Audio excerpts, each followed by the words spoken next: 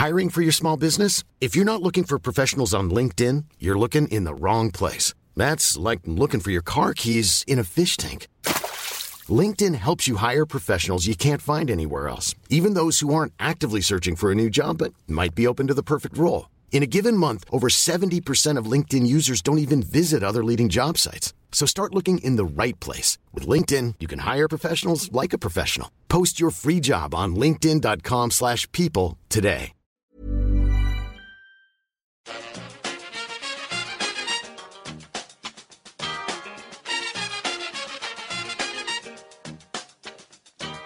Bring it fast. Bring it to the bank. Hello and welcome back to the EPL Roundtable. I'm your host, Kevin DeVries, and as always, if you'd like to reach us at the podcast, you can do so by either tweeting us at EPL Roundtable or emailing us at eplroundtable@gmail.com. Hi, it's Joshi here, Manchester United fan, at doc_Joshi on Twitter, and I do various things, writing podcasts like this and YouTube stuff too. Hi, I'm Dan, Arsenal fan. You can get me on Twitter at @the_jersey_fits. Terrific. Thanks so much for joining us today, guys. Up first, we're going to talk about the Leicester situation. Obviously, they hire Claude Puel to be their new manager. He's a familiar face, was at Southampton last season. I think it's a pretty good signing. I saw a lot of people thinking that maybe Leicester would try to take a bigger swing for their next manager. But I think what Puel has shown back in his time at Nice and Southampton is that he's good at structuring the defense, which, considering Leicester's whole counter-attacking style relies on being able to keep people from scoring, gaining the ball in your own third and then launching quickly. I think it's actually kind of a subtle but very good signing. What did you guys make of that hire?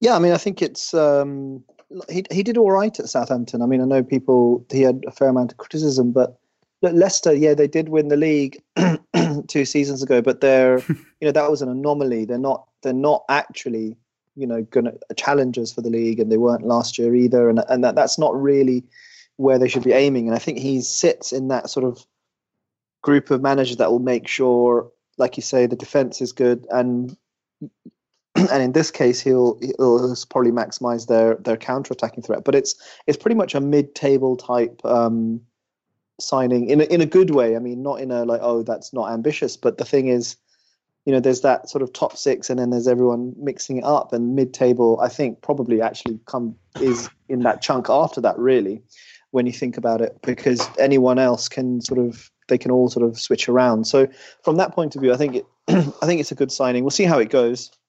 Or not signing, but appointment. And I think for Leicester, that is, it's where they're at, and people probably shouldn't worry too much about the style, because the whole point is to pick up results, right? And so if he does that initially, and he's done that with a win today, then he can start working on the rest of it. And we saw that that's what Shakespeare did, didn't he? He got them back to their counter-attacking style of football, and they sort of they managed to avoid relegation last year, or quite comfortably. And I think they'll continue to do that for the time being. Yeah, I think it's a good signing. Puel at Southampton, he had an unfortunate combination of their underlying numbers were better than their actual numbers.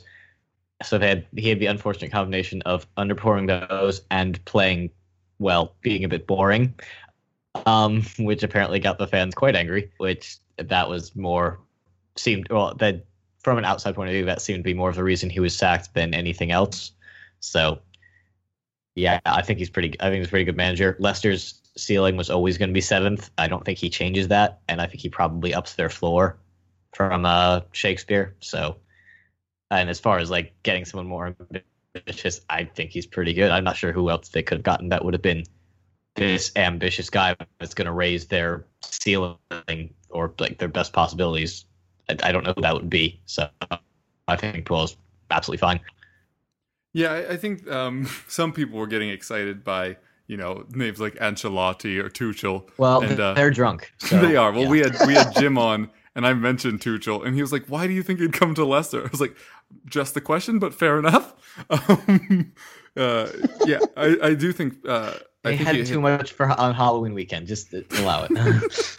I think you hit the nail on the head, Josh. I think they are being very wise in not aiming to try to make another title run, but realizing that was an amazing season and then reconsolidating as kind of like where Southampton were. We know we're not better than the top 6, but we know we're better than about 10 other teams, and then just stabilize. And while I do agree with Dan that his style at Southampton is largely why he was sacked, I think the players they have at Leicester are inherently exciting. I mean, we saw Demarai Gray come on today. Demarai? That guy. I think it's Demarai. I don't know. And he had a terrific match after being kind of left on the sidelines by Shakespeare for the majority of his tenure. Brief though it was. And then you have Vardy. You obviously still have Mahrez, who played more centrally today, but can obviously still pick out a pass. I think he has 4 assists in the last 6 or so games after kind of a slow start to the season. So I think this is, like I said, I think this is a really good one, and I'm glad you guys agree with me there. Is that what we think the range of outcomes is, though? Somewhere between 6th and 10th for them?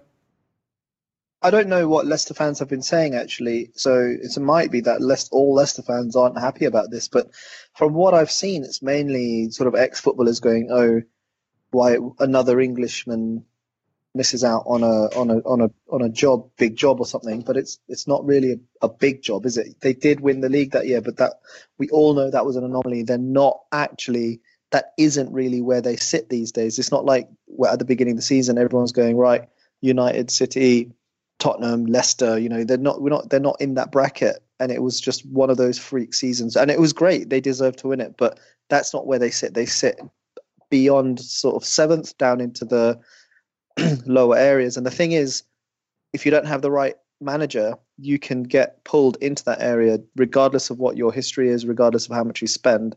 And that's, I mean, look at Everton. So I think it's a good appointment. It's not exciting. It's not like you say, a Tuchel or an Ancelotti, but that's ridiculous, So we live in reality.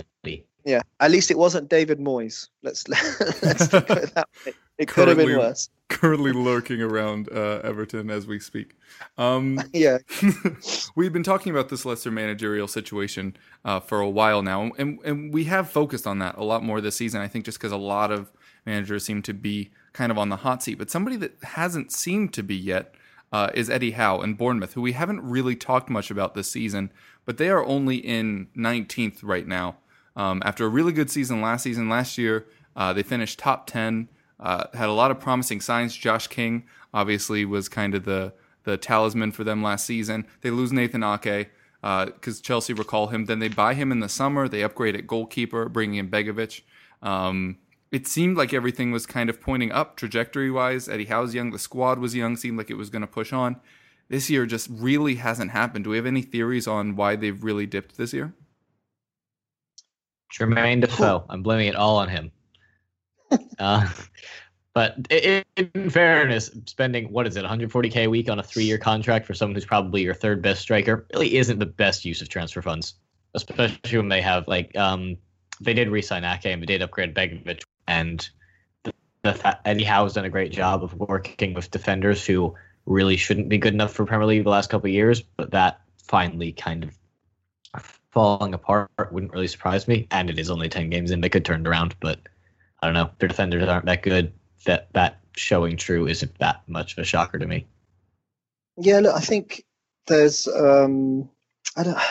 it's difficult really because there's no, on paper they should be sort of consolidating their place in the league, but I think they just didn't do enough in the transfer window. I think a lot of other clubs went out and just so much money in the Premier League that teams have gone out and bought a ton of good players. Look at Everton. I mean, okay, I know they're not doing well, but they've gone out and spent money. Other teams have gone out and spent money, and these guys have, I think, turned Nathan Ake. He was on loan and then into a permanent signing, but that's not really bolstering the squad. That's just keeping it the same. Begovic is a better keeper. Yeah, that's fine, but it really requires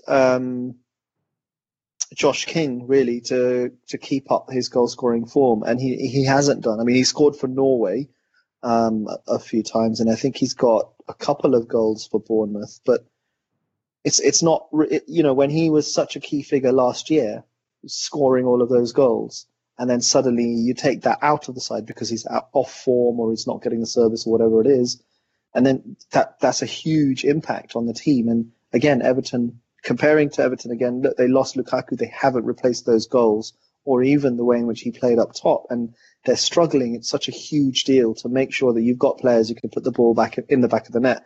Jermaine Defoe, yeah, good as he has been, I've never really rated him that highly as other people have done, but he does seem to get goals, but he's not necessarily doing it either. So unless the way they approached the transfer market wasn't to massively, improve the side, it was there was no like, oh, okay, Josh King, he may not hit that form again, because let's be fair, that's pretty much an outlier of a season for him from his career, as far as I can tell. So, I think that's the main thing. It's the goals at the top end, and they're just struggling, and they're going to need to. He also well overperformed expected goals as well, if you want another indication of that.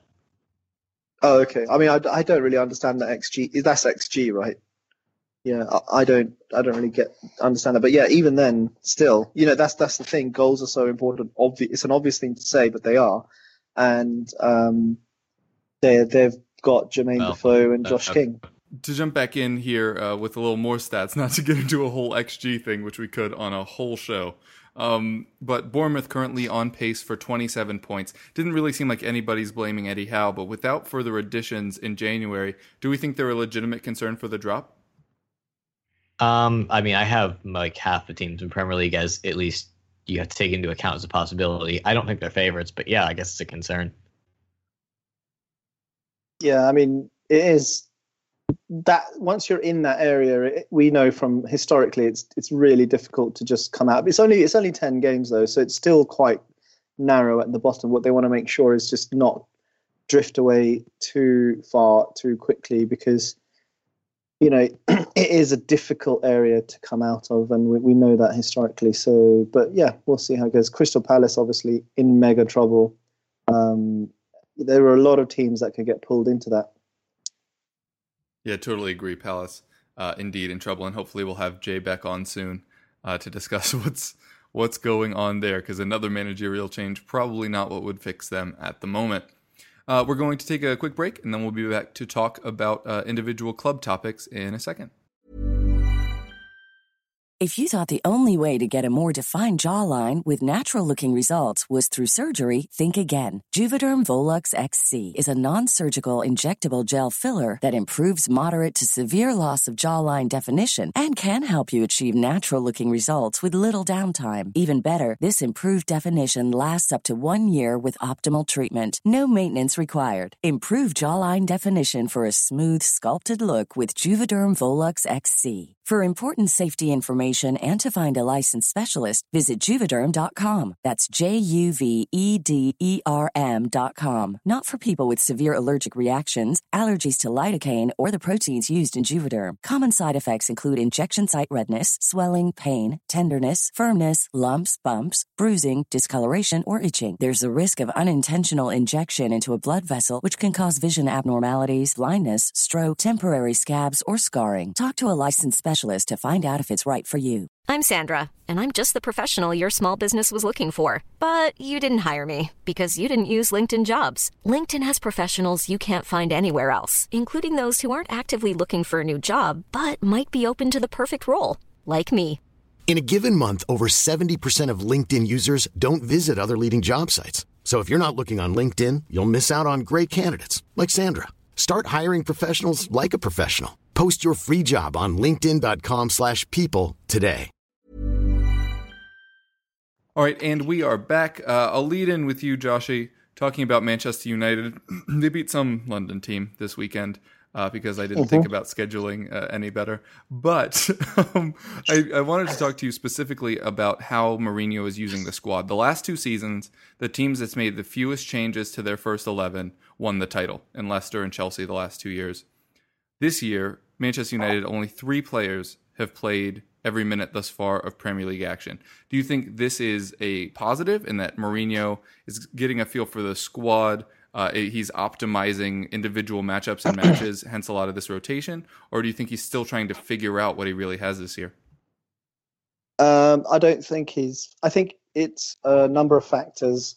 The point about Leicester and Chelsea is that, they weren't in European competition. They could operate with small squads and pretty much play the same almost the same 11 week in, week out, and you develop a rhythm and you develop that way of playing and you crack on, and that's what's happened there. I don't think that if you looked back that would stand up with the Premier League winners, but I'm not sure that it might do. But this season, we started off the year with a pretty settled team.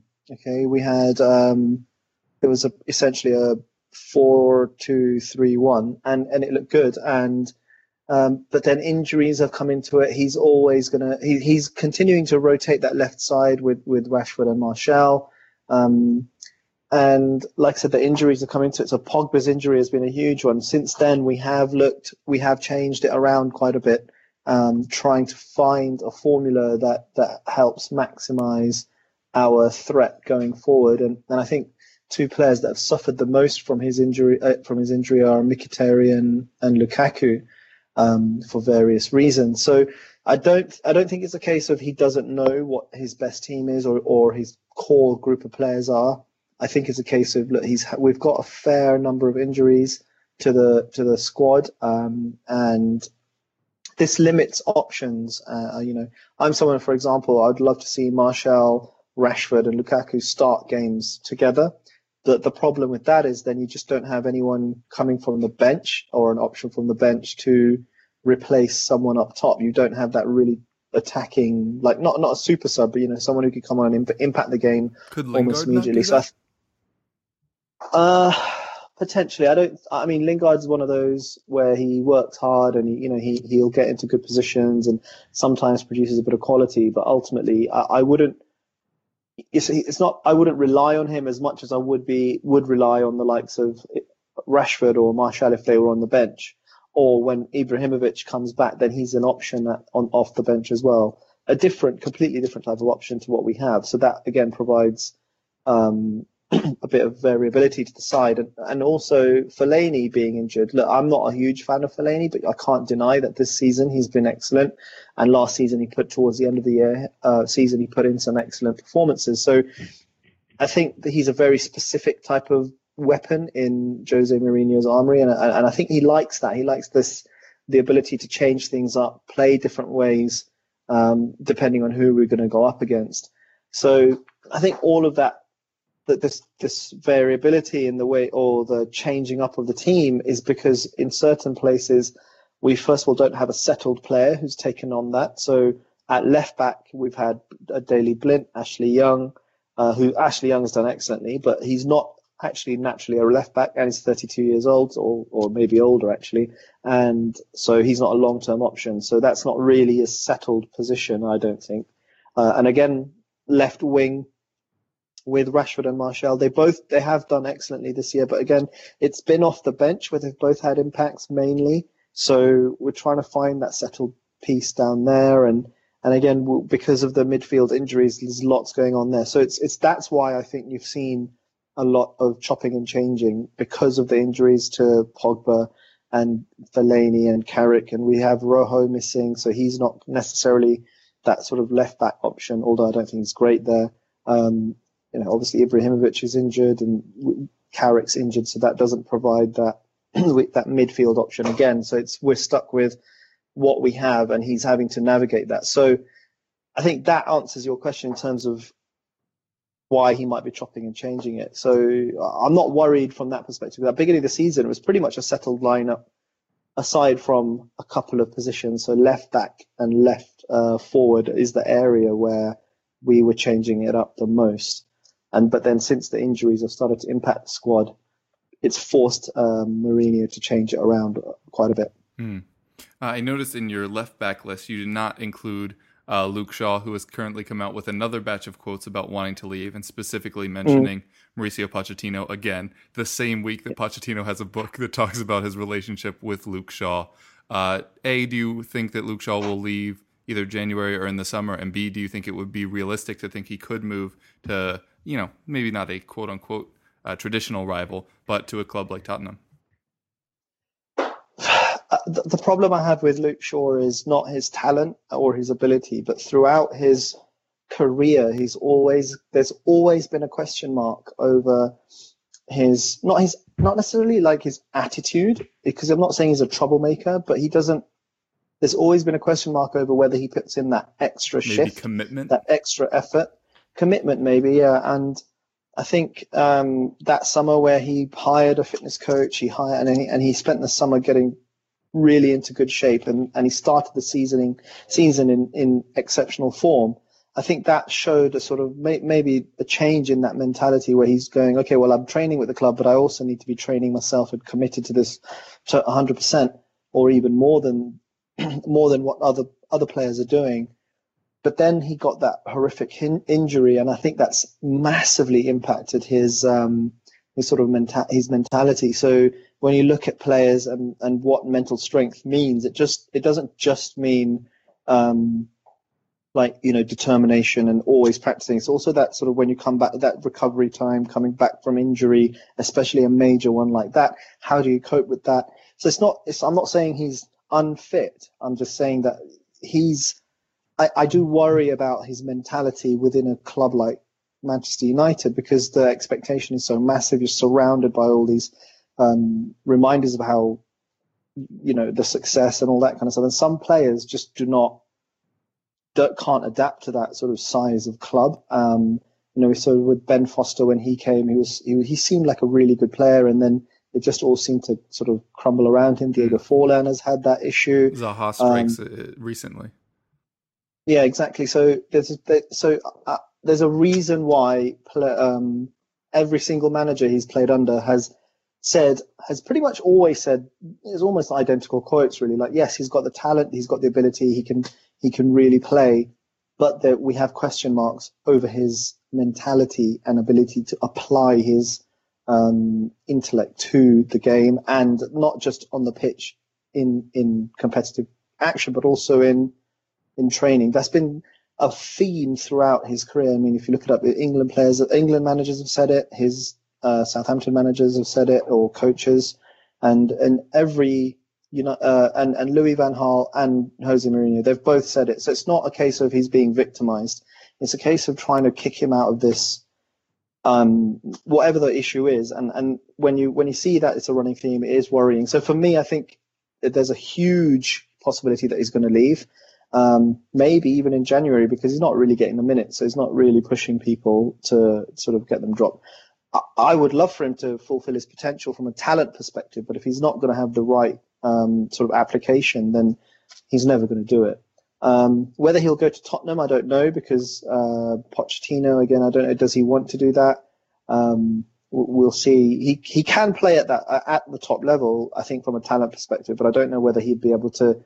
Maybe Tottenham might be a good club. I don't know. I don't know the ins and outs of it, but when you look at what's been coming out, I think he needs to go somewhere to reboot things and then settle back into playing first, and then working out playing at the highest level, because you can't carry people in your team when you're trying to challenge for the title, and Tottenham won't want to carry players and things, and no club wants to do that. So, I think a slight step down, and then he could sort of build his confidence, and then look for that move again. Interesting stuff for sure. Dan, at Arsenal, we've seen Nacho Monreal kind of reclassified as a center back this season, much as we saw with Azpilicueta at Chelsea last season. I'm curious as to how he's played. I do know he's scored his first 2 goals in the Premier League, but how he's played defensively, and if his presence as a center back is more because of a lack of center backs, or to be able to fit both him and Kolasinac, who's started fairly well on the pitch at the same time. Him moving to center back is more him being able to get into the team at all. He doesn't have the legs to play as a wing back. He's never been a fast guy, and now he's over 30. He just doesn't have a legs to do it. He played there a few times last season, and it was pretty apparent. That's not a long-term position for him. He's played center back before, actually, in 2014, 2015, when we had an injury crisis at center back and right back. He had to move there next to Per Mertesacker. He had a reasonably decent time, though he had a few moments where the fact that he was short kind of came back to bite him. I think one specific one was this 2-1 Swansea loss when Bafétimbi Gomis rose to put Swansea 2-1 up late on. I think it was over Monreal. He definitely played in that game. Just can't remember whether it was him who was jumped over. But I thought he was pretty good there the first spell. Now he's in a back three, and he's even better because he has more cover. He doesn't have to deal with as many aerial duels that are threats of being shots and goals. He's been fantastic. He's one of the more consistent players in the side. It's hard to remember the last time he's had a bad game. I definitely can't remember his last 2 bad games. And as far as him and Kolasinac, like I said, he's not going to get inside left wing back regardless of. I mean, I guess if Kolasinac got hurt, he'd have to, but that's more a necessity than preference because he doesn't have the legs for it anymore. Kolasinac is very good, as we have seen so far. He scored a goal and assisted the other yesterday. Is very good defensively. He's just very difficult to get around, and he knows how to defend. Going forward, he's very good at getting forward. He's tough to move off the ball just because he is so big, and his final product is very good. He has a lot of cutbacks as opposed to floated crosses, which I much prefer. And it's seen reasonable dividends so far, clearly. But yeah, Monreal specifically, he's either playing center back or he's not playing at all unless, there's an injury crisis. So I wouldn't say it was as much about getting them both in the side as much as Monreal in the side at all, but he's probably our second best center back anyway. So yeah, him being in there is a good thing. Yeah, it definitely seems that way. Also, it seems like you now have Alexis and Özil back in the team. Wenger coming out this week saying he thinks you have a solid chance of being able to keep both of them. Is that felt within the fan base, or is there still concern that one or both of them could leave in the summer? There is utter despair that both of them will leave. No one believes that at all. At least from everyone I've seen. Just is utter despair. None of us are particularly optimistic about either of the situations. I don't think I do not know anyone who thinks we have a decent shot at keeping both, much less one. Actually, really fortuitous to have both of you on the show today, because rumors abound that one of Özil's preferred destinations is Manchester United. Is that something that would interest you, Joshy? Well, yeah, I don't see why not. I don't. The problem is we've got a lot of players in that number 10 position, so it's not a case of Özil. I think he's a really good player, but there are times when he sort of goes missing. But I guess you could say that for loads. But with Mata and Mkhitaryan, and then behind them Lingard, and then you've got Andreas Pereira, that sort of attacking mid number 10. We've got loads of options there, right? So even though he's better than all of them, we have other areas or potentially better than all of them, if he plays to his maximum ability.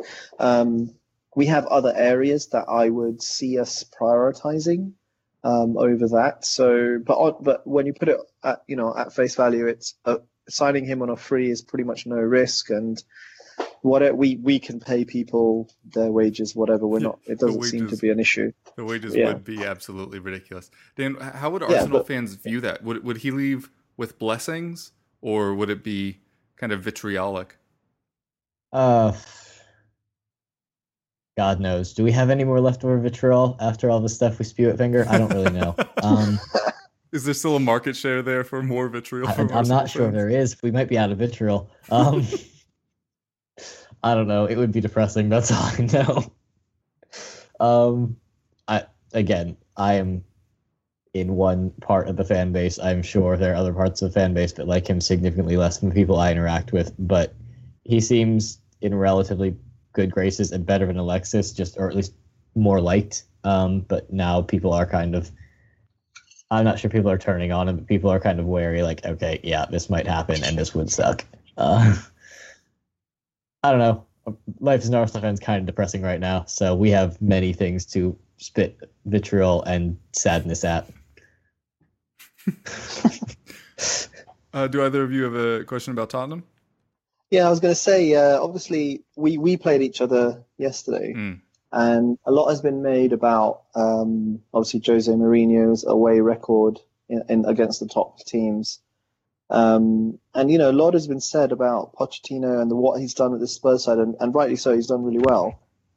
But that away record he has against the bigger sides in the league, that's a major issue. And why do you think that is? What's going on with it? I kind of have a theory as to why that is for Jose Mourinho, but I don't quite get it for Pochettino, because the way his teams play, you'd have thought they'd have picked up at least one win in recent times, but I don't think they've got a very good record away from home.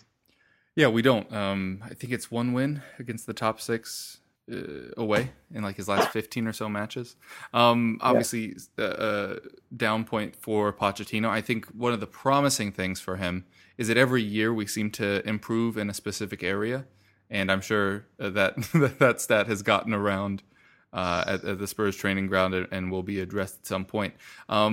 Up until this year, I think the easy answer was White Hart Lane. Going into last season, Poch was very vocal about us making sure that we had a proper send-off for White Hart Lane.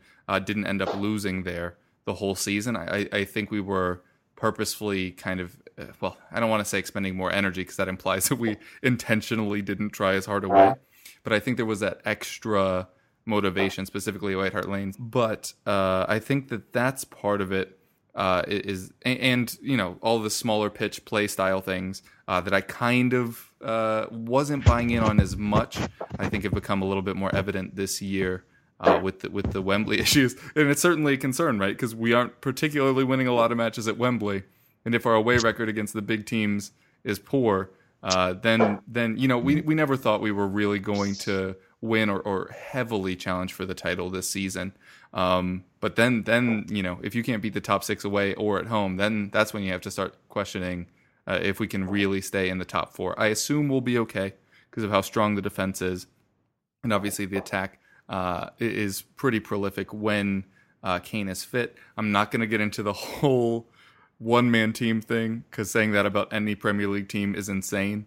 Or any football team, really. It's not a smart statement. Yeah, I think it's any team's going to miss their best player. I mean, look, like I mentioned earlier, and you hadn't United conceded in 20 hours at Old Trafford. Like, this wasn't like us struggling to score against West Brom.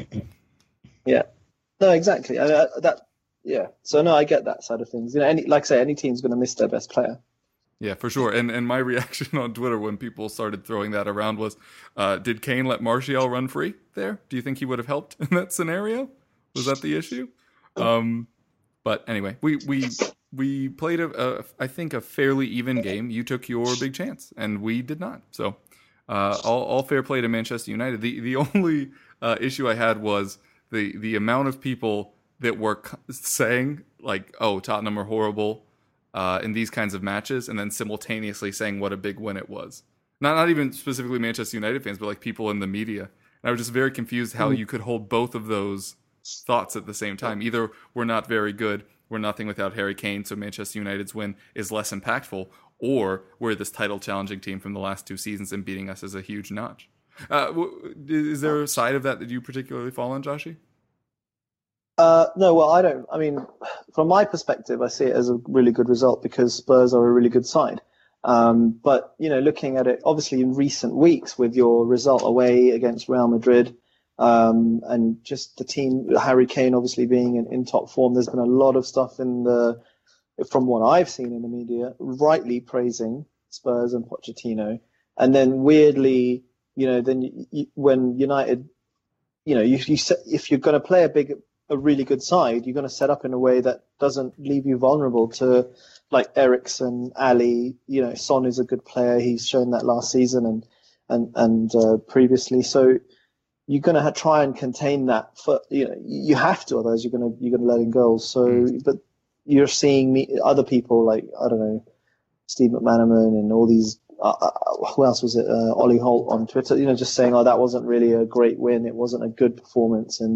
But actually, when you're playing a team like that, keeping it tight and getting that goal, I think it wasn't a great performance. That's true, but it wasn't as poor as people will have been making out, because you have to be tight at the back, and that's the thing. Spurs made the mistake, we capitalised, and that's what happened. We made one mistake. Dele Alli went in. Well, it wasn't really a mistake. It was actually a superb ball in from Eriksen, and Ali didn't put it away. So those are the fine margins in matches like this.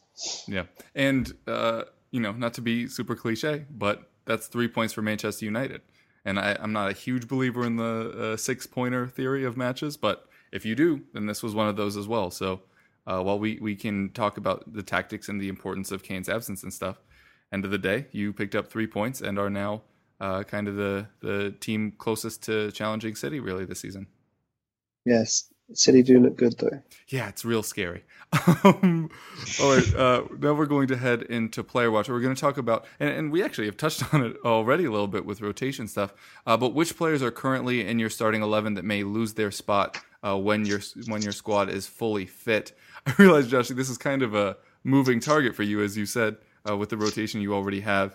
But you still have Pogba to come back, which is obviously the big piece. Yeah, no, I think it is. It kind of is a moving target, but because we've got so many injuries. But actually, when you really think about it, it's Ander Herrera, and Paul Pogba is our best player when he plays. When he doesn't play, you see why he's such a good player when he does play. He's not banging in 30-yard goals every single match, but that's not his game. He's not going to do that every single game. But when he's fit, he will come straight back in, and Herrera will be dropped. Unfortunately, he's just not. I don't know. He's just not been the same player as last year. His distribution, everything has been a little bit off. So I think he's been one of our poorer performers in our last few matches. So he will definitely be at risk. Even if Marouane Fellaini I think Pogba's due to come back earlier, but even if Fellaini was the one that was going to come back, I think he would be at risk against him as well. And then I think when I think through the team, when we do get a midfielder back, then one of those two, I think Mourinho will switch back to a back four, and then you're seeing, I think Smalling will have an issue there.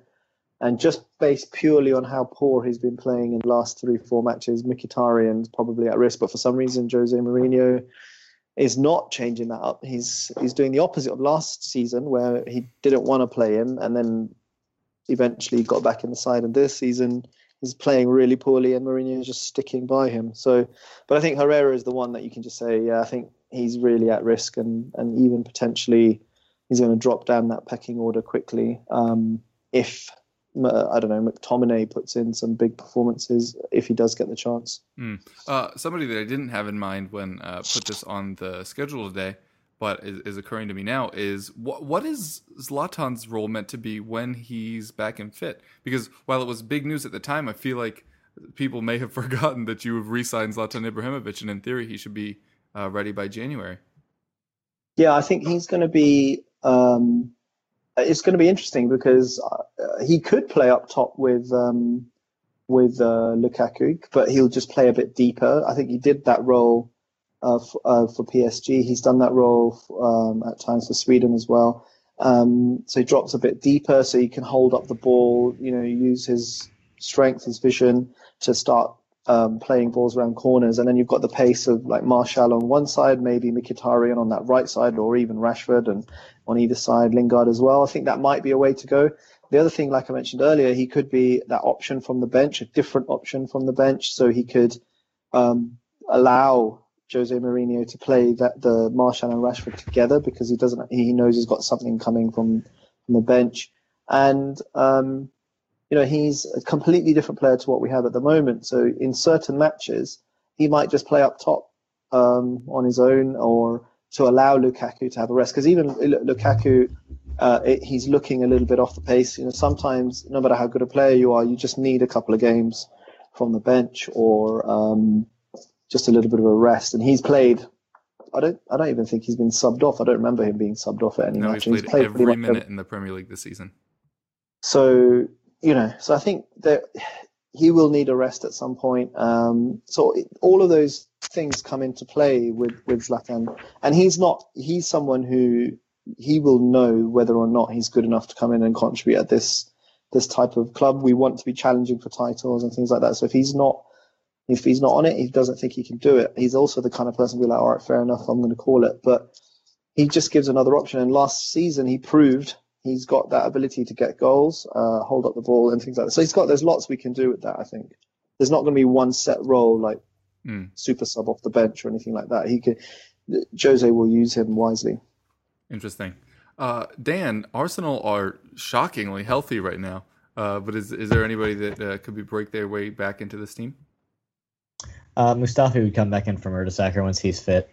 If anyone has a magic wand and wants to fix Santi Cazorla, I guess he would start. I don't know how that would change the team because no one's thinking about it because he is not going to come back. But in theory, that would change the team. Oh, is he not meant to come back this season at all? God knows. I mean, last I heard, he'll come back in April. But April. Yeah, but then kind of what's the point of that? Yeah. Yeah, exactly. Yeah, no, he's not. No one is expecting him to come back. I'm not expecting him to come and play at all this season. It's maybe a game here in May. That's it. Yeah, that's really it. Welbeck has actually played well when he's played this season, but I also wouldn't put him in for any of Lacazette, Ozil, or Alexis. So, sorry, Welbs. A side thing, just because we have you on and I may as well ask you. I was having a thought this weekend about Alex Oxlade-Chamberlain, and I don't think a match I've ever seen him in, I've been particularly impressed by him. What have you made of his slow start at Liverpool? Yeah, he's not good. He's not that good. Like, 40 right, I mean, there was a guy with 1 year left on his deal was hilarious. I forget which analyst it was, but they said, what is Alex Oxlade-Chamberlain good at? He's good at dribbling. That is it. Yeah. He's a very, very, very, very good dribbler, but he doesn't really do a whole lot. What's the result? He also has a passing rate, a good range of passing, but again, his decision making is awful. His end product has never been that great. Last season was his best end product wise ever, and slightly unfair on him because he did score a bunch of goals a bunch of goals in non-Premier League competitions, but currently Nacho Monreal has as many goals this season as Alex Oxlade-Chamberlain has ever registered in the Premier League season. There's a stat for you. Yeah, he's not. I don't know. To me, he's one of those players where a scout looks at him and says, there's something there. You can work with that. But then you watch him play for enough years and you're like, oh, maybe not. If I was going to play him anywhere, it'd probably be at right wing. He should have gone to Chelsea, actually. That's what he should have done. He should have gone to Chelsea. I think that would have been a much better place for him to succeed. But he wants to play as central midfield. And so did James Milner when he went to Liverpool. I guess for some reason he thought he could, but he clearly can't because he's not getting in this year when they have injuries. He's not going to get in next year when they have Naby Keita. Mm-hmm. So, yeah, I don't really know. Things aren't looking good for Ox. I don't think they'll get better. We did very well to get £40 million out of that because we shouldn't have. Yeah, I very much. That was amazing. Yeah. That's an amazing deal for Arsenal. I've never rated him. Me either. He's just never improved. How long has he been at the club? How long was he at Arsenal? He joined in September, summer of 2011. Yeah, so that's a long time, and he's just never improved. It's a bit like Theo Walcott, to be honest. Who's always Theo actually does could something. Be good. Theo scores goals. Yeah, I mean, he contributes to goals. Ox doesn't. That's the thing. Like that's been a comparison, which I mean, it's easy. Young wingers from Southampton, but like at least Theo does stuff and has done stuff. But was doing stuff by this age. Ox doesn't do anything.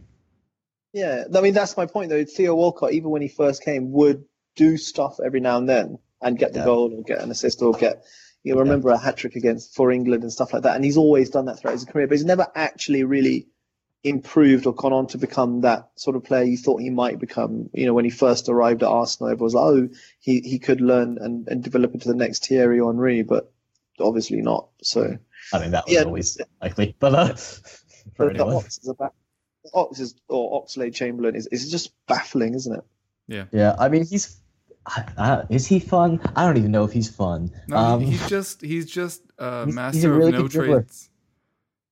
Yeah, he's a really good dribbler, and that's about it. Yeah, and has positional flexibility. That's what the Liverpool fans were talking about, is how they could play him in 4 different positions, but I don't think he plays any of them particularly well. But that'll be the end of this weird Alex Oxlade-Chamberlain bashing segment. Yeah, sorry. Sorry, Liverpool fans on. You're really nice. I do like you as a person, but as a footballer. I think he has pretty good hair. But yeah. Not a good beard, though. He had a beard for a while. It was really bad. That does not sound good. All right, coming to Tottenham now. concerning reports this week that Wanyama could potentially be out for the season, which would obviously be devastating for us, but also, as a Spurs fan, not that surprising. Basically, every year we have to sacrifice somebody for a whole season for whatever success we garner throughout it. It was obviously Lamella last season. Devil Rituals. Hmm? So it is Devil Rituals. Yeah, I'm pretty sure. Super lasagna. But if Wanyama came back, I think Dyer is the person that would drop out. Although I do think Dyer had a very good match against United, obviously at fault for the goal, but I think had a pretty good performance aside from that.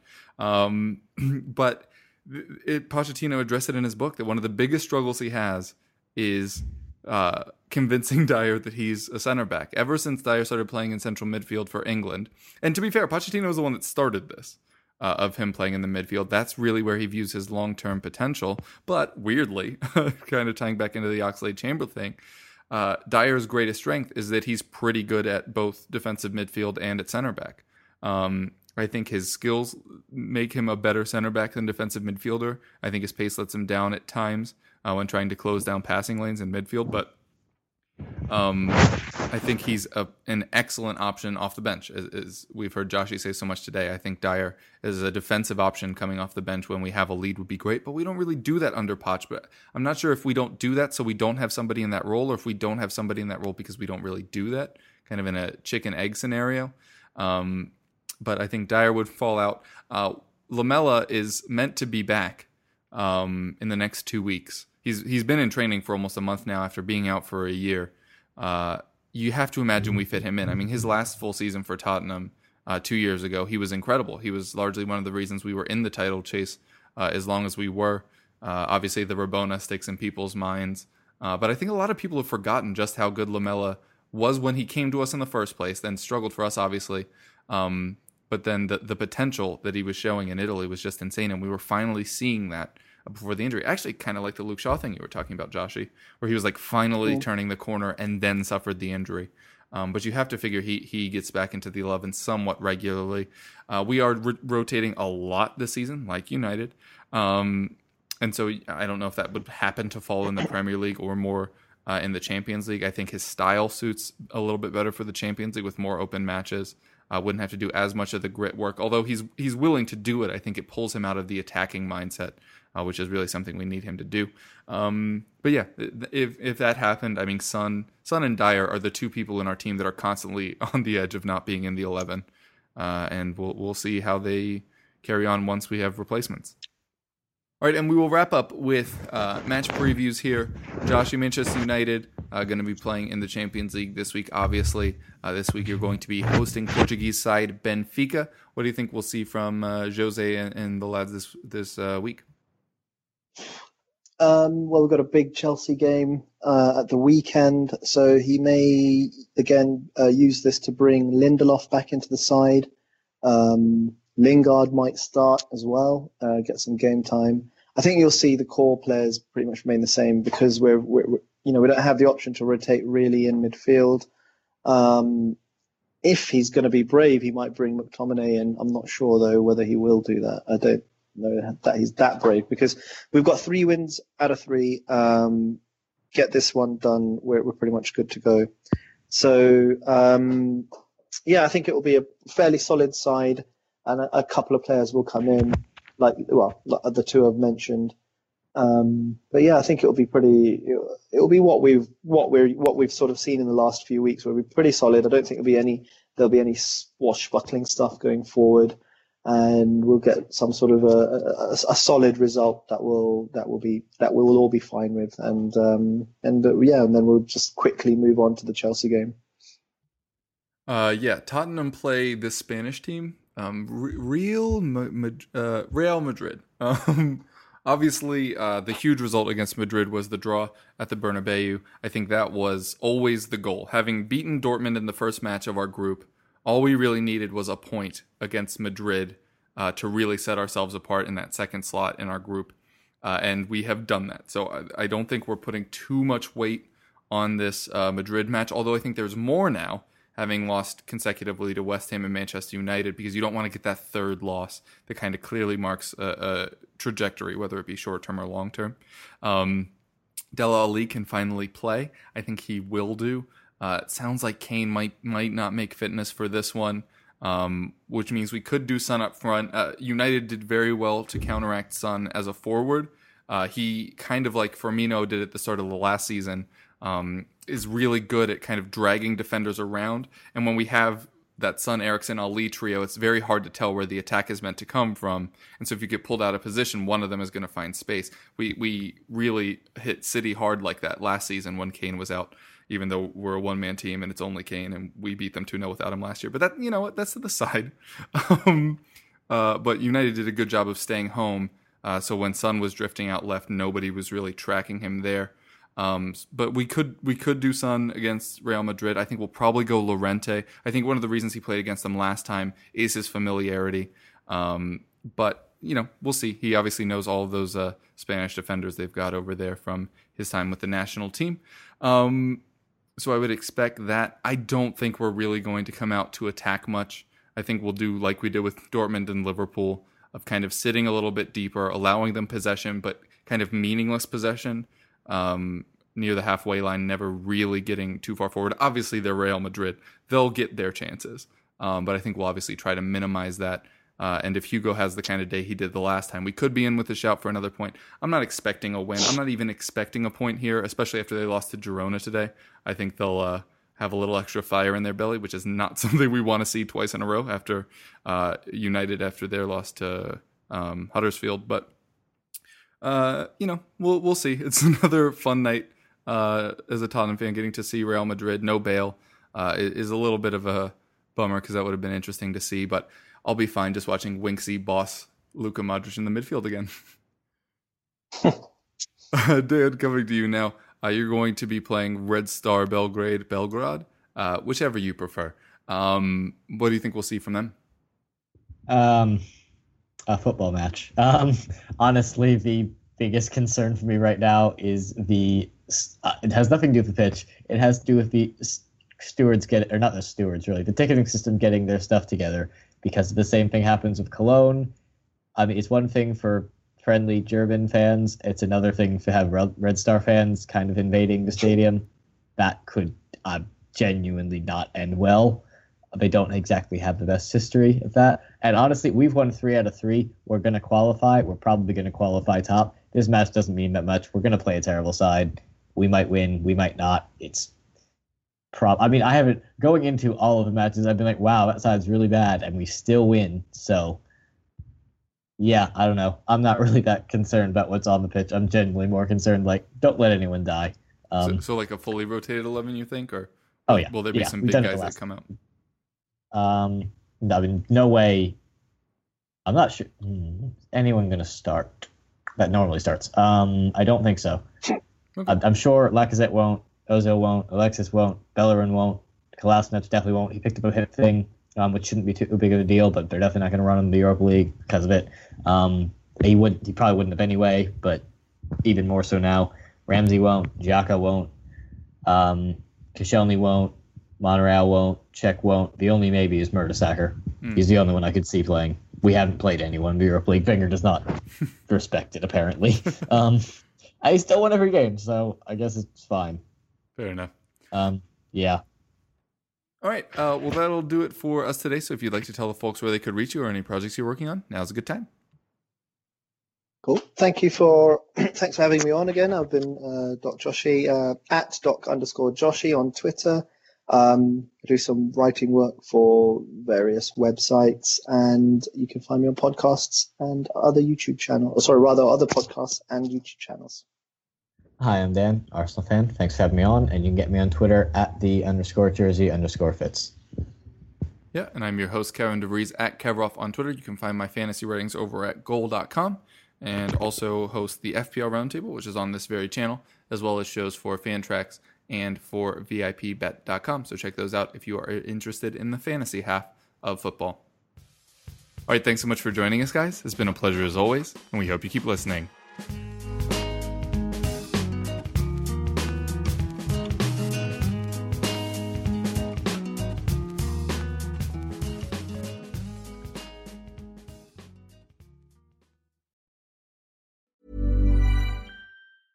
Want flexibility? Take yoga. Want flexibility with your health insurance? Check out United Healthcare Insurance Plans. Underwritten by Golden Rule Insurance Company, they offer flexible, budget-friendly medical, dental, and vision coverage that may be right for you. More at uh1.com.